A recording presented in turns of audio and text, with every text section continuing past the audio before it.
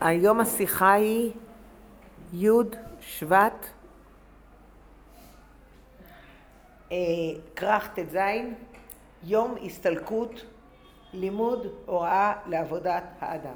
אתם יודעים שהרב אמר להתכונן 30 יום לפני י' שבט, צריך להתכונן לקראת י' שבט. הרב לקח את המאמר באתי לגני, ויש בו 20 חלקים. ה-20 הפרקים האלה הרב לימד אותם כל שנה סעיף אחר, 20 שנה ראשונים, אחרי זה היה מחזור שני, עד מ"ו או מ"ז, הרב לימד כל שנה בהתוועדות י"ב י"ג תמוז, הרב לימד חלק אחד מהמאמר. אנחנו כרגע, שלום וברכה, הנה הראשונה עוד לא. יום הילולה, הסתלקות של צדיק שבו עולים כל מעשיו ותורתו ועבודתו אשר עבד כל ימי חייו. יעבירנו בעיקר להתבונן מעשיו ותורתו ועבודתו של בעל ההילולה, כדי להסיק מכך הוראה לחיי היום יום של כל אחד מההולכים בעקבותיו במעשיו, תורתו ועבודתו של האדם.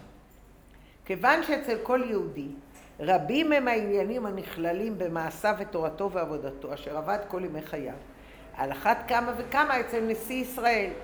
לפיכך לא תמיד ברור וגלוי מהי הנקודה העיקרית שבעבודתו, שממנה צריך ללמוד את ההוראה העיקרית.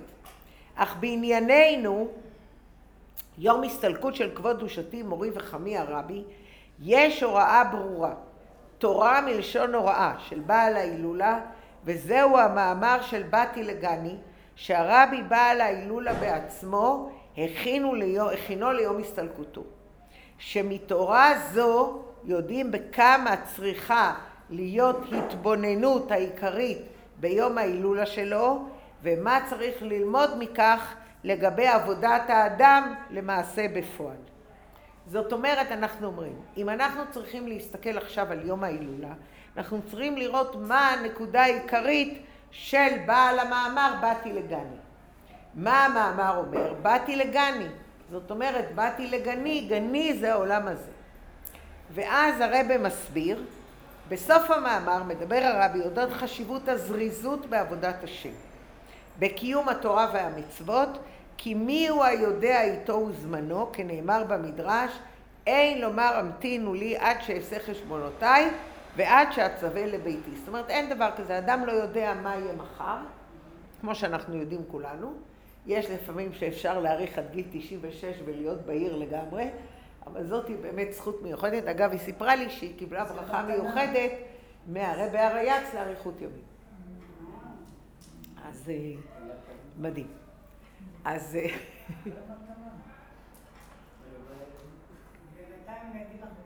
אני אגיד לך את האמת, הברכה היא שאתה בהיר, ואתה יכול ללמוד. ואתה לא בנטל.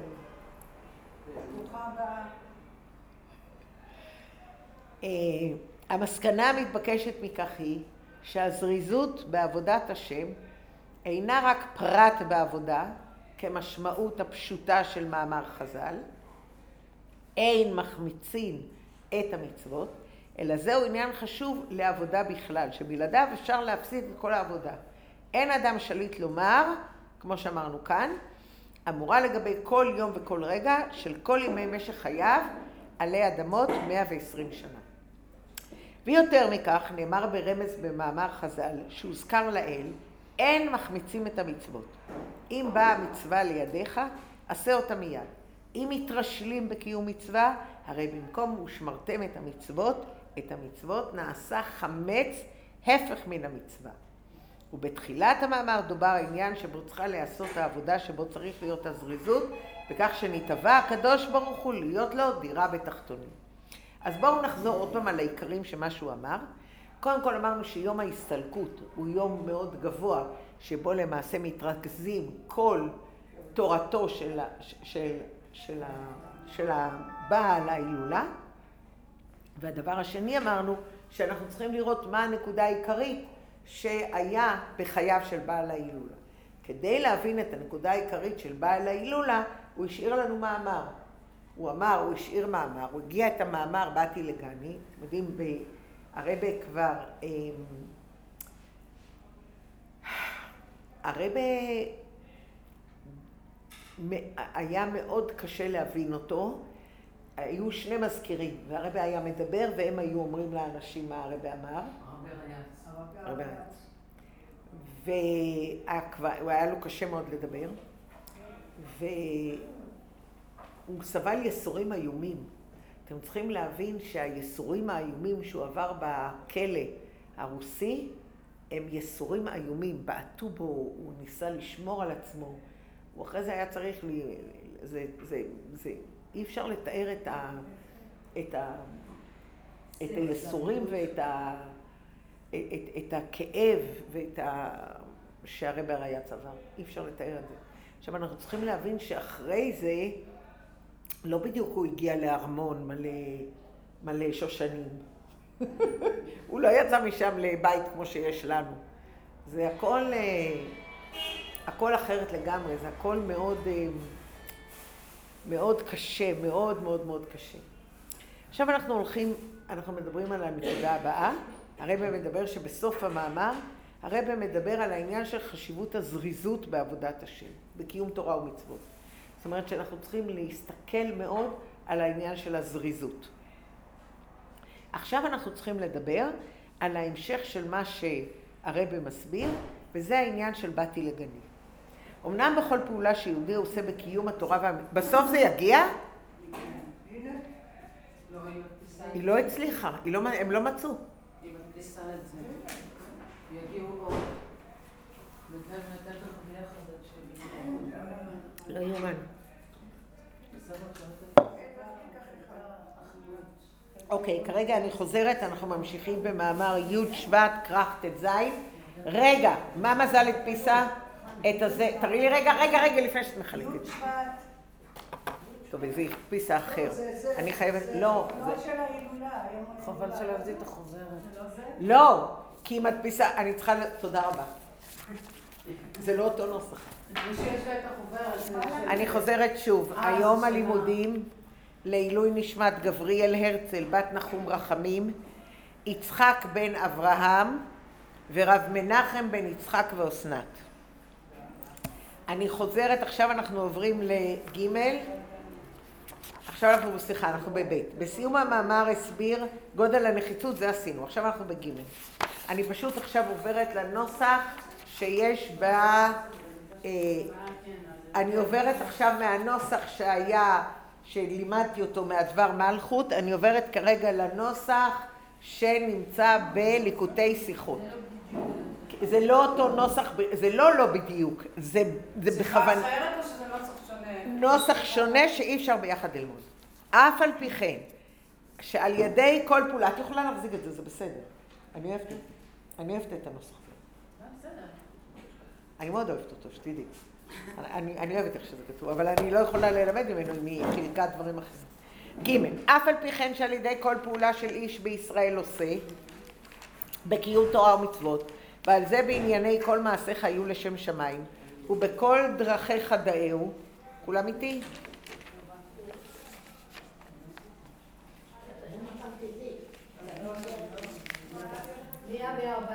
אנחנו עכשיו מדברים על נתבע הקדוש ברוך הוא להיות לו דירה בתחתונים.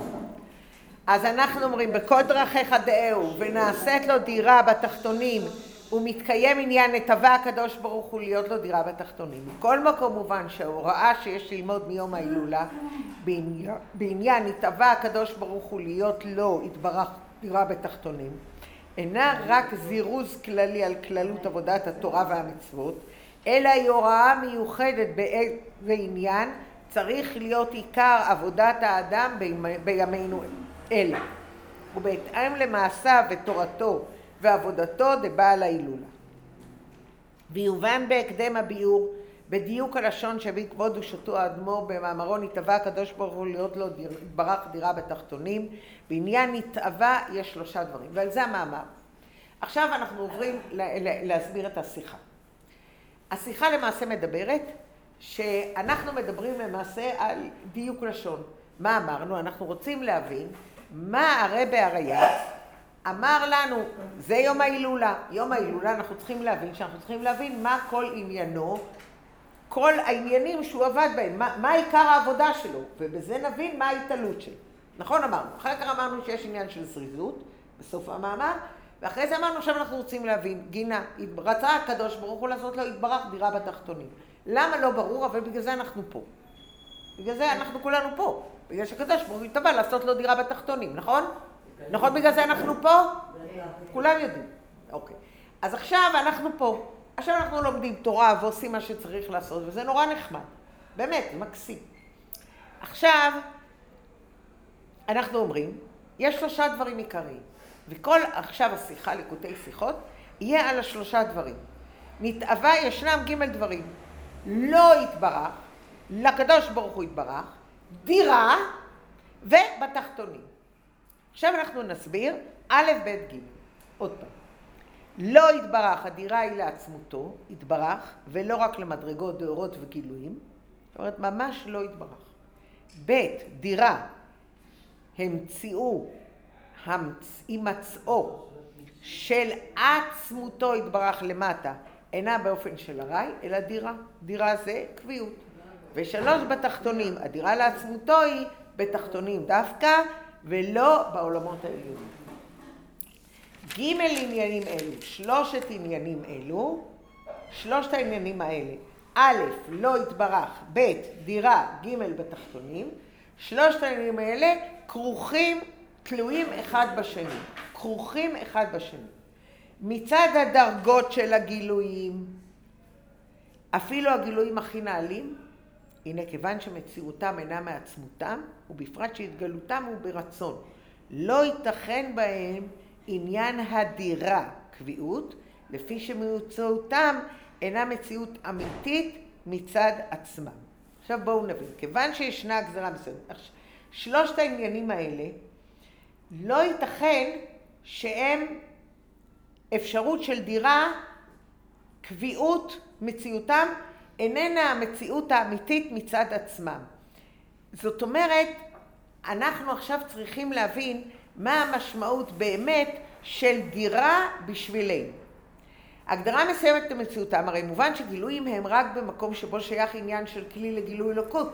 מה שאין כן בתחתונים עצמם, שאינם כלים לאלוקות כלל. אי אפשר כביכול שיהיה גילוי אלוקות. מה שאין כן מצד עצמותו, שאינו בגדר מקום, והוא למעלה מגדר השינויים, כיוון שמציאותו מעצמותו, הנה המשכתו היא באופן של דירה וקביעות, בתחתונים דווקא. עכשיו אני רוצה עוד פעם להזכיר לכם. אנחנו מדברים שעצמות הקדוש ברוך הוא, ברגע שאתה עולה למעלה, כל הגילויים בכל העולמות הם מלאכים, ספירות, כל מיני דברים. זה נורא יפה, זה נורא מקסים, אבל זה גילויים של הקדוש ברוך הוא, זה לא עצמות.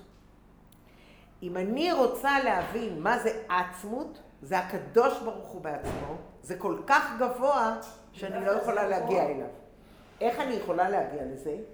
אני יכולה להגיע לזה, זה מה שכתוב במאמר התת-תצא, ואני יכולה להגיע לזה כתית, אם נניח קודשים אותי מאוד, או שאני יכולה להגיע על ידי צער עצום על גלות השכינה, אז אני יכולה להגיע לעניין של עצמות. אבל ברגע שאני מגיעה, המקום היחידי שבו אפשר להגיע לעצמות, זה דווקא במקום שהוא הכי מכוסה, שזה בעולם הזה. הבנתם? אז זאת אומרת שלמעשה אנחנו יכולים להגיע למצב של עצמות דווקא כאן. וזה, באתי לגני, מה עיקר עבודתו? אז עכשיו אנחנו נראה שהוא מסביר שמה עיקר עבודתו של בעל ההילולה. עיקר עבודתו היה להפיץ תורה. זה היה להפיץ תורה כאן בעולם, כי העניין של הפצת התורה של בעל ההילולה בעולם הזה כאן, זה להבין את המסירות נפש של לעשות מקסימום תורה בעולם הזה, והמקסימום תורה בעולם הזה, שזה מה שהוא רצה לעשות, זה מה שיכול לגלות עצמו. זה הנחת רוח הכי גדול לעצמו. אז בואו נראה עוד פעם. אמרנו בג' שיש לנו 3 דברים, אבל הראשון נתאווה דירה בתחתונים. אז אמרנו מה זה עניין בתחתונים דווקא? כי העולמות העליונים הם גילויים, זה מה שאמרנו, הם גילויים לכלי לעצמותו יתברך, להיותם ירידה מאור פניו. ודווקא בתחתונים במקום הזה אנחנו מגיעים לדירה בתחתונים. אנחנו דווקא כאן מגיעים לעצמות. בסדר? אז עוד פעם אני חוזרת. כל העולמות האחרים זה גילויים. רק לעצמות, הגילויים של עצמות. לעצמות עצמו אפשר להגיע רק פה. ולכן האדמו"ר הזקן התגלגל על הרצפה ואמר, אני לא רוצה את הגן עדן שלך, אני לא רוצה, רק מה אני רוצה? אותך. ואני יכול להגיע לזה רק פה. עכשיו, ד' לפי זה ברור, אוקיי? עכשיו נראה, לפי זה ברור, מובן בנוגע לעבודת האדם, לעשות לו יתברך, דירה בתחתונים, כולנו יודעים, באתי לגני, אחותי, לא יתברך. מה זאת אומרת לעשות לא יתברך? העבודה צריכה להיות רק לא. אני לא צריכה להרגיש את עצמי בכלל. אני לא צריכה להרגיש שאני פה בכלל עושה משהו. אני צריכה רק להרגיש אותו.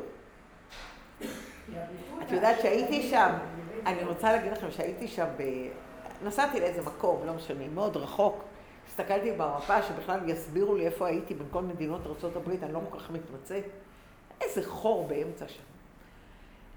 אז הייתי שם במלון, הייתי צריכה להיות איפשהו לילה. אז כשראיתי את כל הגויים מטיילים, ובאמת הם מנסים לבדר את עצמם, אמרתי, וואו, זה פתאום לראות, אחרי שאתה לומד הרבה חסידות, פתאום לראות איפה אתה. אז היום אמרתי, אשרינו מה טוב חלקנו בכזאת מין שמחה, אמרתי את זה פעמיים, כי כשאתה נמצא בין כל כך הרבה אנשים, שאתה מבין שקדוש ברוך הוא ברא אותם, אבל לא יודעת, הם מטיילים. הם לא צריכים ללמוד, ואני מנסה להבין איך אפשר. וכן, הם נורא שמחים שם, היה, יודעת מה, היה שם אוכל חינם, כאילו עשו מבצע, אז היה אוכל חינם, ארוחת ערב, ארוחת בוקר, לא בדיוק אמר לי הרבה, אבל הבאתי הכל איתי לבד, אבל זה פתאום שם אותך יותר אז לכן, לעשות לא יתברך, לשם מילוי רצון השם, תאווה דעצמותו יתברך, לא על מנת לקבל פרס, ואפילו לא לשם דבקות באלוקות, אף לא כדי שאדם העובד ימלא את הכוונה העליונה, אלא רק כדי שתתמלא תאוותו של הקדוש ברוך. אז זה א', לא יתברך. אתה ממש לא צריך להרגיש את עצמך בכלל. ב', דירה. העבודה צריכה להיות באופן של קביעות. שהאדם העובד עומד באותו התוקף בתמידות כל הזמן. לא נתון לשינויים בעבודתו. מראה שזה לא באופן ארעי, אלא זה דירה, זה קבוע. ושלוש, בתחתונים, העבודה צריכה לעשות ולהיות בעיקר בענייני תחתונים, הן בנוגע לתורה, הן בנוגע במצוות, ועכשיו הוא יפרט. אלו ג' הדברים בעבודת האדם תלויים זה בזה. אם עבודת האדם היא לצורך מציאותו הוא, אפילו תעזה מתוך רצון להידבק באלוקות, אבל אני רוצה להידבק בקדוש ברוך הוא, אני רוצה. אז אלא שמעורב בעבודתו הרגש שהוא ממלא את רצון השם, אז יכולים לחול שינויים בעבודתו. בהתאם לרגש האהבה והדבקות שישנה בו באותו שעה. אם הוא דבוק לקדוש ברוך הוא, וואו, קדוש ברוך הוא, אני אוהב אותך. אם הוא לא דבוק לקדוש ברוך הוא, אז הוא מרגיש אחרת. ככה אני אספר, נכון שחוזרים מהרבה, אז צריך לספר, לא משנה כמה זמן היית, צריך לספר משהו. אז אני אספר לכם סיפור שלאה לא זכרה איפה היא ראתה אותו, אבל היא סיפרה לי ואמרה שיוצא מגדר הרגיל, לאה כאן. והסיפור היה זוג שליחים, שהבעל אמר שחייבים להגדיל את הבית חב"ד. אין ברירה, חייבים להגדיל את הבית חב"ד. והאישה אמרה, מה שיש יש, תתחילי עכשיו לרוץ, לגייס כסף, לאסוף לבית חב"ד חדש, גדול, אין לי כוח, לא רוצה, תשכח מהרעיון. הוא אומר, אנחנו צריכים בית חב"ד גדול. לא, זה מה שיש, מצוין, נסתפק במה שיש. זאת אומרת, אין בעיה. בתנאי אחד, שיהיה לי סימן ברור. אם יהיה לי סימן ברור שצריך בית חב"ד אחר, אז בבקשה. אבל לי לא ברור. אז היא הולכת לישון וחולמת בלילה, הרב מדבר אליה. הרב אומר לה, לא זוכרת בדיוק מה עניין החלום, אבל בחלום ראתה את הרב ואמר, צריך בניין whatever חדש. חזרה לישון, העירה את בעלה, אמרה לו, תקשיב, ראיתי את הרב דיבר שצריך, הוא אומר לה, נו, זה סימן מספיק? היא אמרה, לא, לא מספיק. טוב, הלכה לישון, והרב שוב התגלה. מכירה את הסיפור? ראית אותו? הרב שוב התגלה אליה. הרב התגלה אליה שוב, ואמר לה, מה? הרב שוב התגלה אליה, ואמר לה עוד פעם, צריך להגדיל את הבית חב"ד. אז הוא אמר לה, נו, עכשיו זה כבר מספיק? היא אומרת, לא.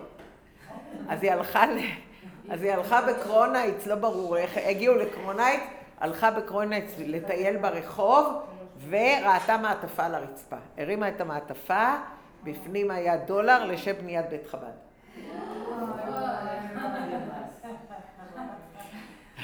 אז זה כבר היה מספיק. אז העבודה של האדם... טוב, כאשר עבודה... אז עכשיו יצאתי ידי חובה להגיד שון מלך. כאשר עבודתו של האדם היא לצורך מציאותו הוא, אפילו מתוך להידבק, תבינו, ברגע שזה המציאות של האדם יכול להשתנות. יש לו רגעים שיותר דבוק, יש לו רגעים שהוא פחות דבוק, זה על פי הרצון של האדם. אבל, אז יש שינויים, ולכן כל עוד העבודה תלויה ברצון של האדם, אז זה משהו אחד.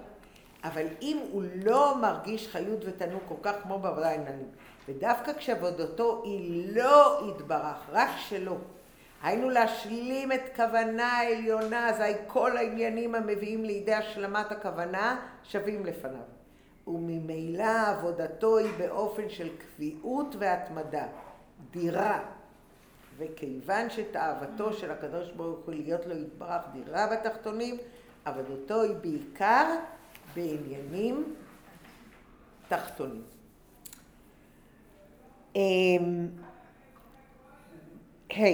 ההנהגה באופן זה צריכה להיות בג' הפרטים, בגילוי אצל בעל להילולה. אז זאת אומרת, הוא רצה רק להשלים את הכוונה העליונה, ואנחנו לא צריכים בכלל להסתכל על עצמנו. אנחנו צריכים רק להסתכל על הקדוש ברוך הוא, על להיות לו יתברך דירה בתחתונים.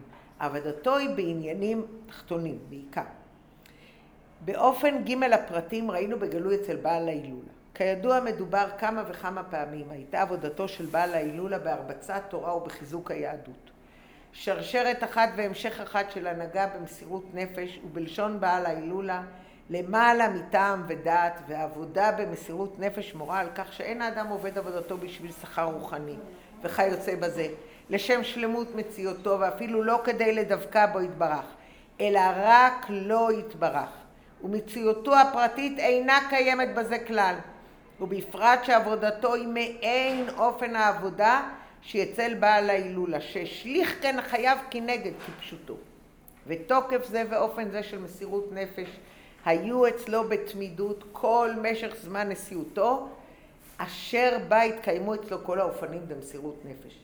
וכבר התבאר במקום אחר בארוחה, חילוק בין ג' התקופות, היו 10 שנים שהוא היה ברוסיה, 10 שנים בפולין ו10 שנים בארצות הברית. למרות שהוא היה 10 שנים ברוסיה, אחרי זה 10 שנים בפולין, ואחרי זה 10 שנים בארצות הברית, התוקף של עבודתו כל הזמן היה מסירות נפש אמיתית, בתוקף מסירות נפש על העניין של הרבצת התורה. התעסקות, אני ממשיכה בעמוד 4, צד שמאל, ואף על פי כן התעסקותו בעבודת הרבצת התורה וחיזוק היהדות ועד להפצת המעיינות הייתה בכל התחומים. בכל מקום ראינו אצלו השתדלות יתרה, בסידור כיתות ושיעורים, למשל לימוד הלכה למעשה לשם רבנות, כדי להעמיד מורי הוראה בפועל ולשלוח רבנים להרבה קהילות. הרבה מאוד קהילות, איך הוא ישלח רבנים? הוא היה צריך לשלוח רבנים, כמו שהוא שלח למשל את גוטניק לאוסטרליה. הוא היה צריך קודם כל שהם ילמדו ויקבלו סמיכה. אז קודם כל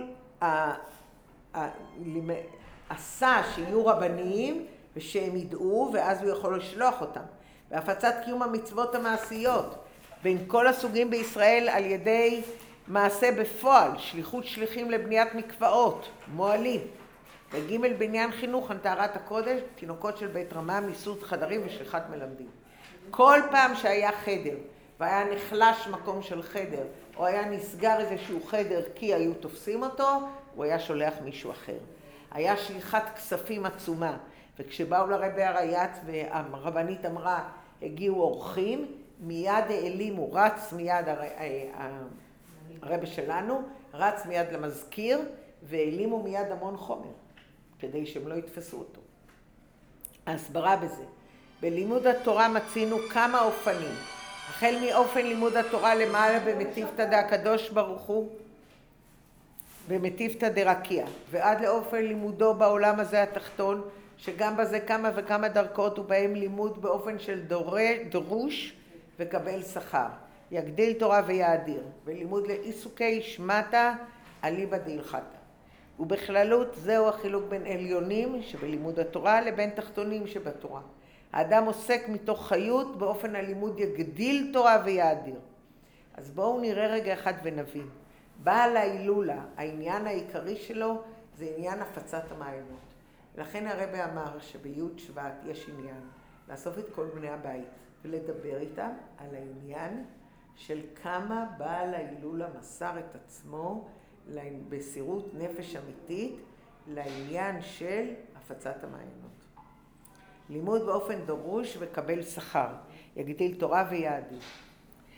ואז זה החילוק בין עליונים לימוד התורה לבין תחתונים. שאדם עוסק מתוך חיות באופן הלימוד יגדיל תורה ויאדיר, ואף על פי כן שלא לצורך הלכה למעשה, הרי הוא משקיע את שכלו ונפשו בעיקר בשקל וטריה שבתורה, ותענוג והחיות הם בהשגת התורה. מה שאין כן כאשר לימוד הוא להתעסקות שמיה אליבא דהלכתא. אז העיקר עסקו הוא לא שקלה וטריה, אלא בשכל של התורה, אלא לידע הוראה במעשה בפועל. הדבר הזה הוא גם נוגע לקיום המצוות המעשיות, שאז הוא יכול כמובן לקיים את המצוות המעשיות, נכון? שעניין זה בכללו הוא בחינת התחתונים לגבי לימוד התורה. הנה בזה גופה ישנו עניין המצוות, כפי שהוא מצד התורה, על דבר כל העוסק בתורה עולה כאילו הקריב עולה. היינו, שמצינו בכמה עניינים שבמקום שאי אפשר לקיים המצוות במעשה בפועל, אז יש לעסוק בתורה דמצווה זו, אלא שאף על פי כן על עניין זה נאמר, רק כאילו הקריב. ישנו העניין לכוונת המצוות וכיוצא בזה.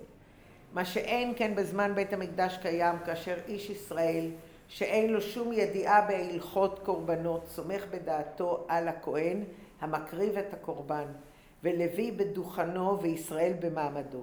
הרי הוא מקיים את המצווה ואת חיוב הקרבת הקורבנות שעליו. ובפרטיות יותר עניין קיום המצוות במעשה ובחינת תחתונים לגבי עניין הדיבור שבמצוות. יתר על כן לגבי כוונת המצווה ומחשבה בלב. אני אומרת לכם את האמת, היום אני מקריאה כי זה כל כך ברור וכל כך... אני לא צריכה לשבת, וזה לא שיחה של רש"י או משהו כזה, זה שיחה... אבל למה בחרתי את זה? כי חשבתי שאנחנו צריכים להתכונן לקראת י' שבט. כיוון שהרב אומר להתכונן לקראת י' שבט, אז זה שיחה של פרשת בו לקראת י' שבט. ופרטיות יותר עניין קיום המצוות, מעשה בפועל, תחתונים, לגבי עניין הדיבור שבמצוות, ולגבי כוונת המצווה מחשבה בלב. זאת אומרת, יש עניין של לימוד תורה, שאני לומדת תורה ואז אני מתענגת, שממש כמו שלמדנו בפרק ה' בתניא, אני גם מוקפת בתורה וגם התורה נמצאת במוח, נכון? ואז הכל נמצא ביחד אחד. בסדר? הדבר השני שיש, זה דבר אחר לגמרי. הדבר האחר לגמרי זה שאני לומדת תורה בשביל לקיים מצוות. זה כדי שאני אדע מה אני צריכה לעשות. ועל פי זה מובן התעסקות סעיף ז', על פי זה מובן התעסקות בג' בחינות תחתונים האמורות, שנעשה דווקא על ידי עבודת האדם, היא באופן כזה שאינו מחפש כל תועלת ושלמות לעצמו, כי אם רק לא יתברך. כאשר האדם הוא מציאות לעצמו במידת מה, אז העיקר עיסוקו וחיותו היא בבחינת עליונים שבתורה. אז הוא כולו בעליונים, באור האלוקי המאיר בהם. וממילא הרי הוא מוכן ומזומן ללמד גם אחרים. אלו שהם כלים ראויים לסוג הלימוד הזה. הן בנגלה שבתורה, אף על פי כן בפנימיות בסודות התורה, שאז נראה וניכר שהאלוקות מתגלה ומתפשטת בעולם. מה שאין כן בלימוד לעיסוקי שמטה, אליבא דהלכתא, אז הוא צריך ללמד תינוקות של בית רבן, הוא צריך ללמד אותם א' ב' איך מתנהגים ומה עושים.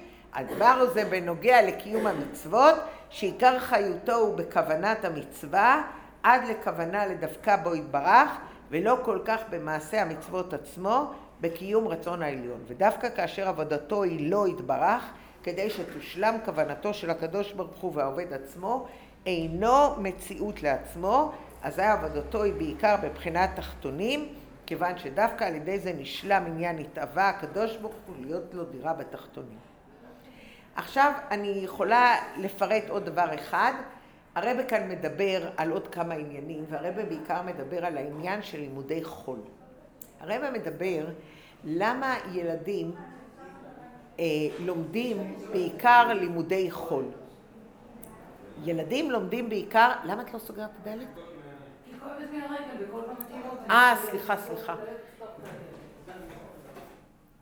תודה. כרגע אני רוצה להגיד משהו. יש הרבה מאוד לימודי חול בעולם. תודה רבה, א', תודה. יש הרבה מאוד לימודי חול בעולם. זאת אומרת, לומדים הרבה לימודי חול. הרב אומר, זה מיותר, ילדים קטנים חייבים שיהיה לימוד על טהרת הקודש. וזה הדבר הכי חשוב. אבל אחרי זה הרב אומר עוד משהו. אם כבר לומדים לימודי חול, אז שזה יהיה אחרי הצהריים. שהדבר יהיה אחרי הצהריים. שהדבר הראשון שלומדים, נא להסתכל, סעיף ט'. אני רוצה לגמור בדבר החשוב של הרב היה סעיף ט'. העניין של לימוד תורה. נקודה השנייה נוגעת במיוחד לתקופתנו, אופן החינוך בתינוקות של בית רבן. אנחנו רגילים שהילדים שלנו אומרים, אם לא היינו הולכים לחיידר, היינו עושים בגרות, אז היה לנו יותר קל אחרי זה ללכת ולקבל תואר אקדמי. אני רוצה להגיד על זה ולהגיב על זה.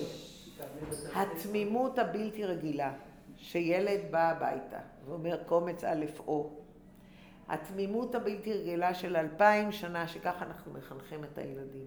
באים היום ואומרים לנו ככה וככה, יש מספיק זמן אחרי זה כדי ללמוד את כל הלימודים.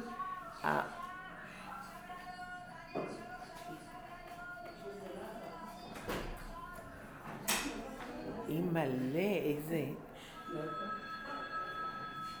יש איזו אפשרות שיסגרו את הפלאפונים? עכשיו הנקודה היא נוגעת לחינוך. מצד חוקי המדינה דמדינה זו ודומות לה נתהווה מצב מבהיל. סדר החינוך נקבע כך שאי אפשר שיעבור יום מימי שנת הלימודים על הילד, לא רק בין 5 למקרא, אלא אפילו בשנים בין 10 למשנה, בין י"ג למצוות, בין 15 לגמרא, מבלי שילמד לימודי חול. ובעניין זה יש ללמוד הוראה מבעל ההילולה, אשר מסר נפשו בפועל ואף שלח אחרים מישראל למסור נפשם, על מנת להקים תלמודי תורה לילדי ישראל, שהלימוד בתלמודי התורה האלו יהיה על טהרת הקודש, מבלי לשנות חס ושלום את דרכי החינוך הנהוגות בישראל במשך כל הדורות. ואם כן, על אחת כמה וכמה בימינו אלה, במדינה זו וכיוצא בזה, כאשר אין בדבר מצב של סכנה בגוף, אין סכנה בגוף, חס ושלום בוודאי יש להשתדל בכל הכוחות שחינוכם של ילדי ישראל יהיה על טהרת הקודש לגמרי, מבלי לערב בלימודי חול, מלבד במקרים שהחוק אינו מתיר להימנע מזה, וגם אז רק במידה המחויבת. י' ואפילו אלה שיכולים לעמוד בניסיון זה, שאינם יכולים לעמוד בניסיון זה, הרי לאמיתו של דבר, הנה בכמה וכמה אופנים,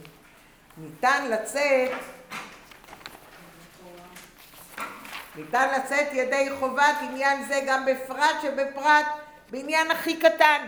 אין הכרח כלל שלימודי החול יתקיימו בכמות ובאיכות הנהוגות עתה בבתי הספר שתחת יד הנהלת אנשים או נשים יראי שמיים. הרי לא מדבר על אנשים לא יראי שמיים, מדבר על יראי שמיים, שכל הוא לעודדם ההשתדלות אינה צריכה להיות כל כך בדיוק בקיום חוקי המדינה, אלא בקיום המצוות והחוקים, להבדיל של הקדוש ברוך הוא, שעליהם כל אחד מישראל מושבע ועומד מהר סיני. זאת אומרת, גם אם אתה מנהל בית ספר חרדי, ואתה חייב על פי חוקי המדינה ללמד מתמטיקה ואלגברה ולא יודע, דקדוק ואנגלית, אז אתה יכול אנגלית ללמד עם דברים של תורה, ואתה יכול גם מתמטיקה לעשות קצת פחות שיעורים, זה הכל טוב.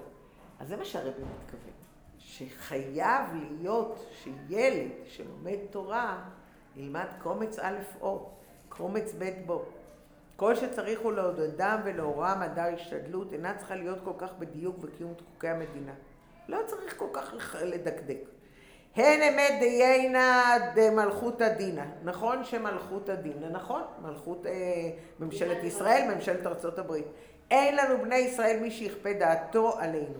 הרי אפילו בנוגע למי שאינו מסוגל לעמוד בניסיון ללימוד לימודי קודש בלבד, הרי יש להשתדל במסגרת המתאפשרת מצד חוקי המדינה, שרוב זמנם של התלמידים והתלמידות, ועל אחת כמה וכמה רוב תשומת הלב, יופנה ללימודי קודש, ורק המידה המוכרחת לכל הדעות תוקדש ללימודי חול. וזאת בנוסף לכך שלימודי חול לא יתקיימו בבוקר, אלא ראשית הריסותכם מה יהיה? מה יהיה ראשית הריסותכם? חודש לש. אז אני רוצה להדגיש את זה. וצריך להדגיש את זה הרבה מאוד פעמים, כי על זה מסר את נשמתו הרב הארץ. אז בואו רק נגמור את זה. הרב מדבר על העניין של צבאות השם. הרב מדבר על העניין שחשוב מאוד מאוד הולכים באורחותיו נצח סלע ועד. העניין הזה, השלוחים של הרב, בעל ההילולה, שהם משתדלים ומה שהם רק יכולים לעשות, שיהיה לימודים על טהרת הקודש. י' שבט, מה בעל ההילולה עשה בעיקר? עניין של בעל ההילולה כל הזמן היה העניין של קיום תורה ומצוות. העבודה בבחינת תחתונים, רק כאשר עובדים לא יתברך, זה דיברנו נכון, רק לא יתברך, לא אני, אלא רק לא יתברך.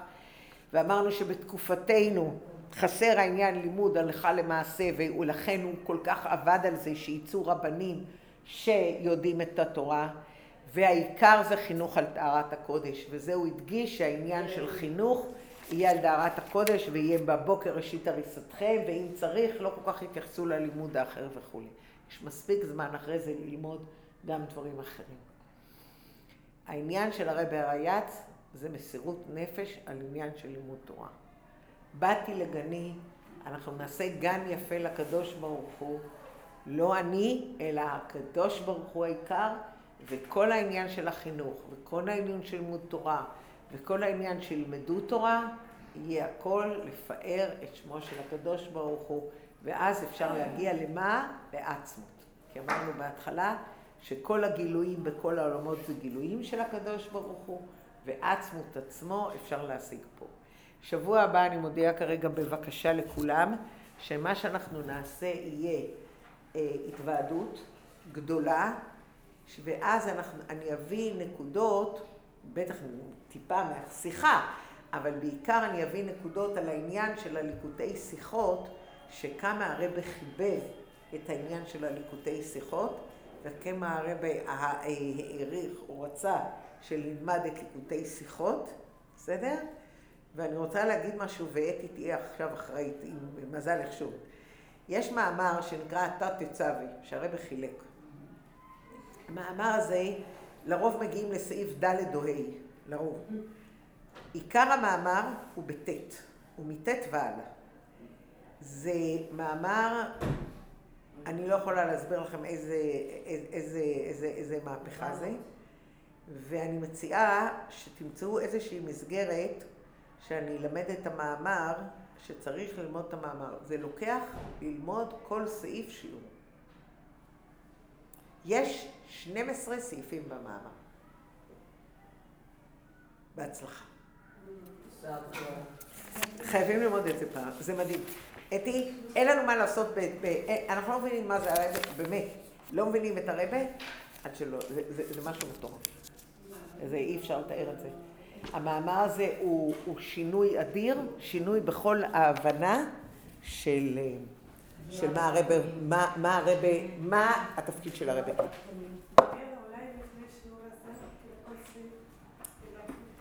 אני בקושי מגיעה לכאן בזמן.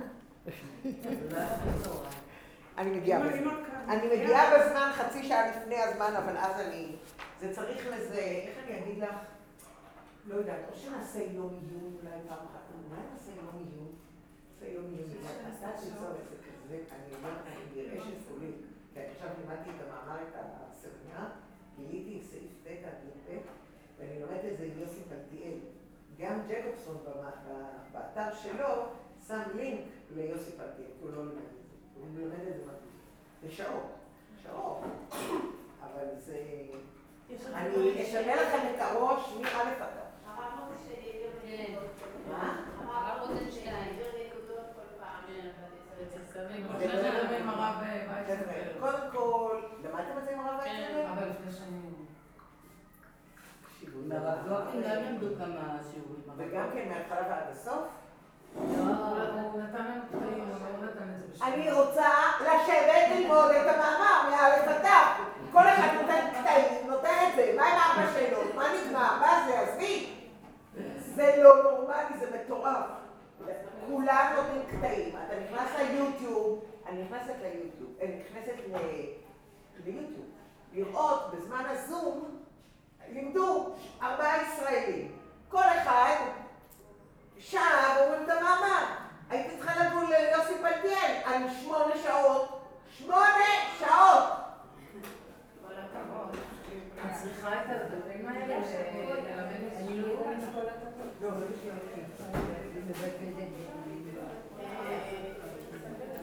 תמציא בזה.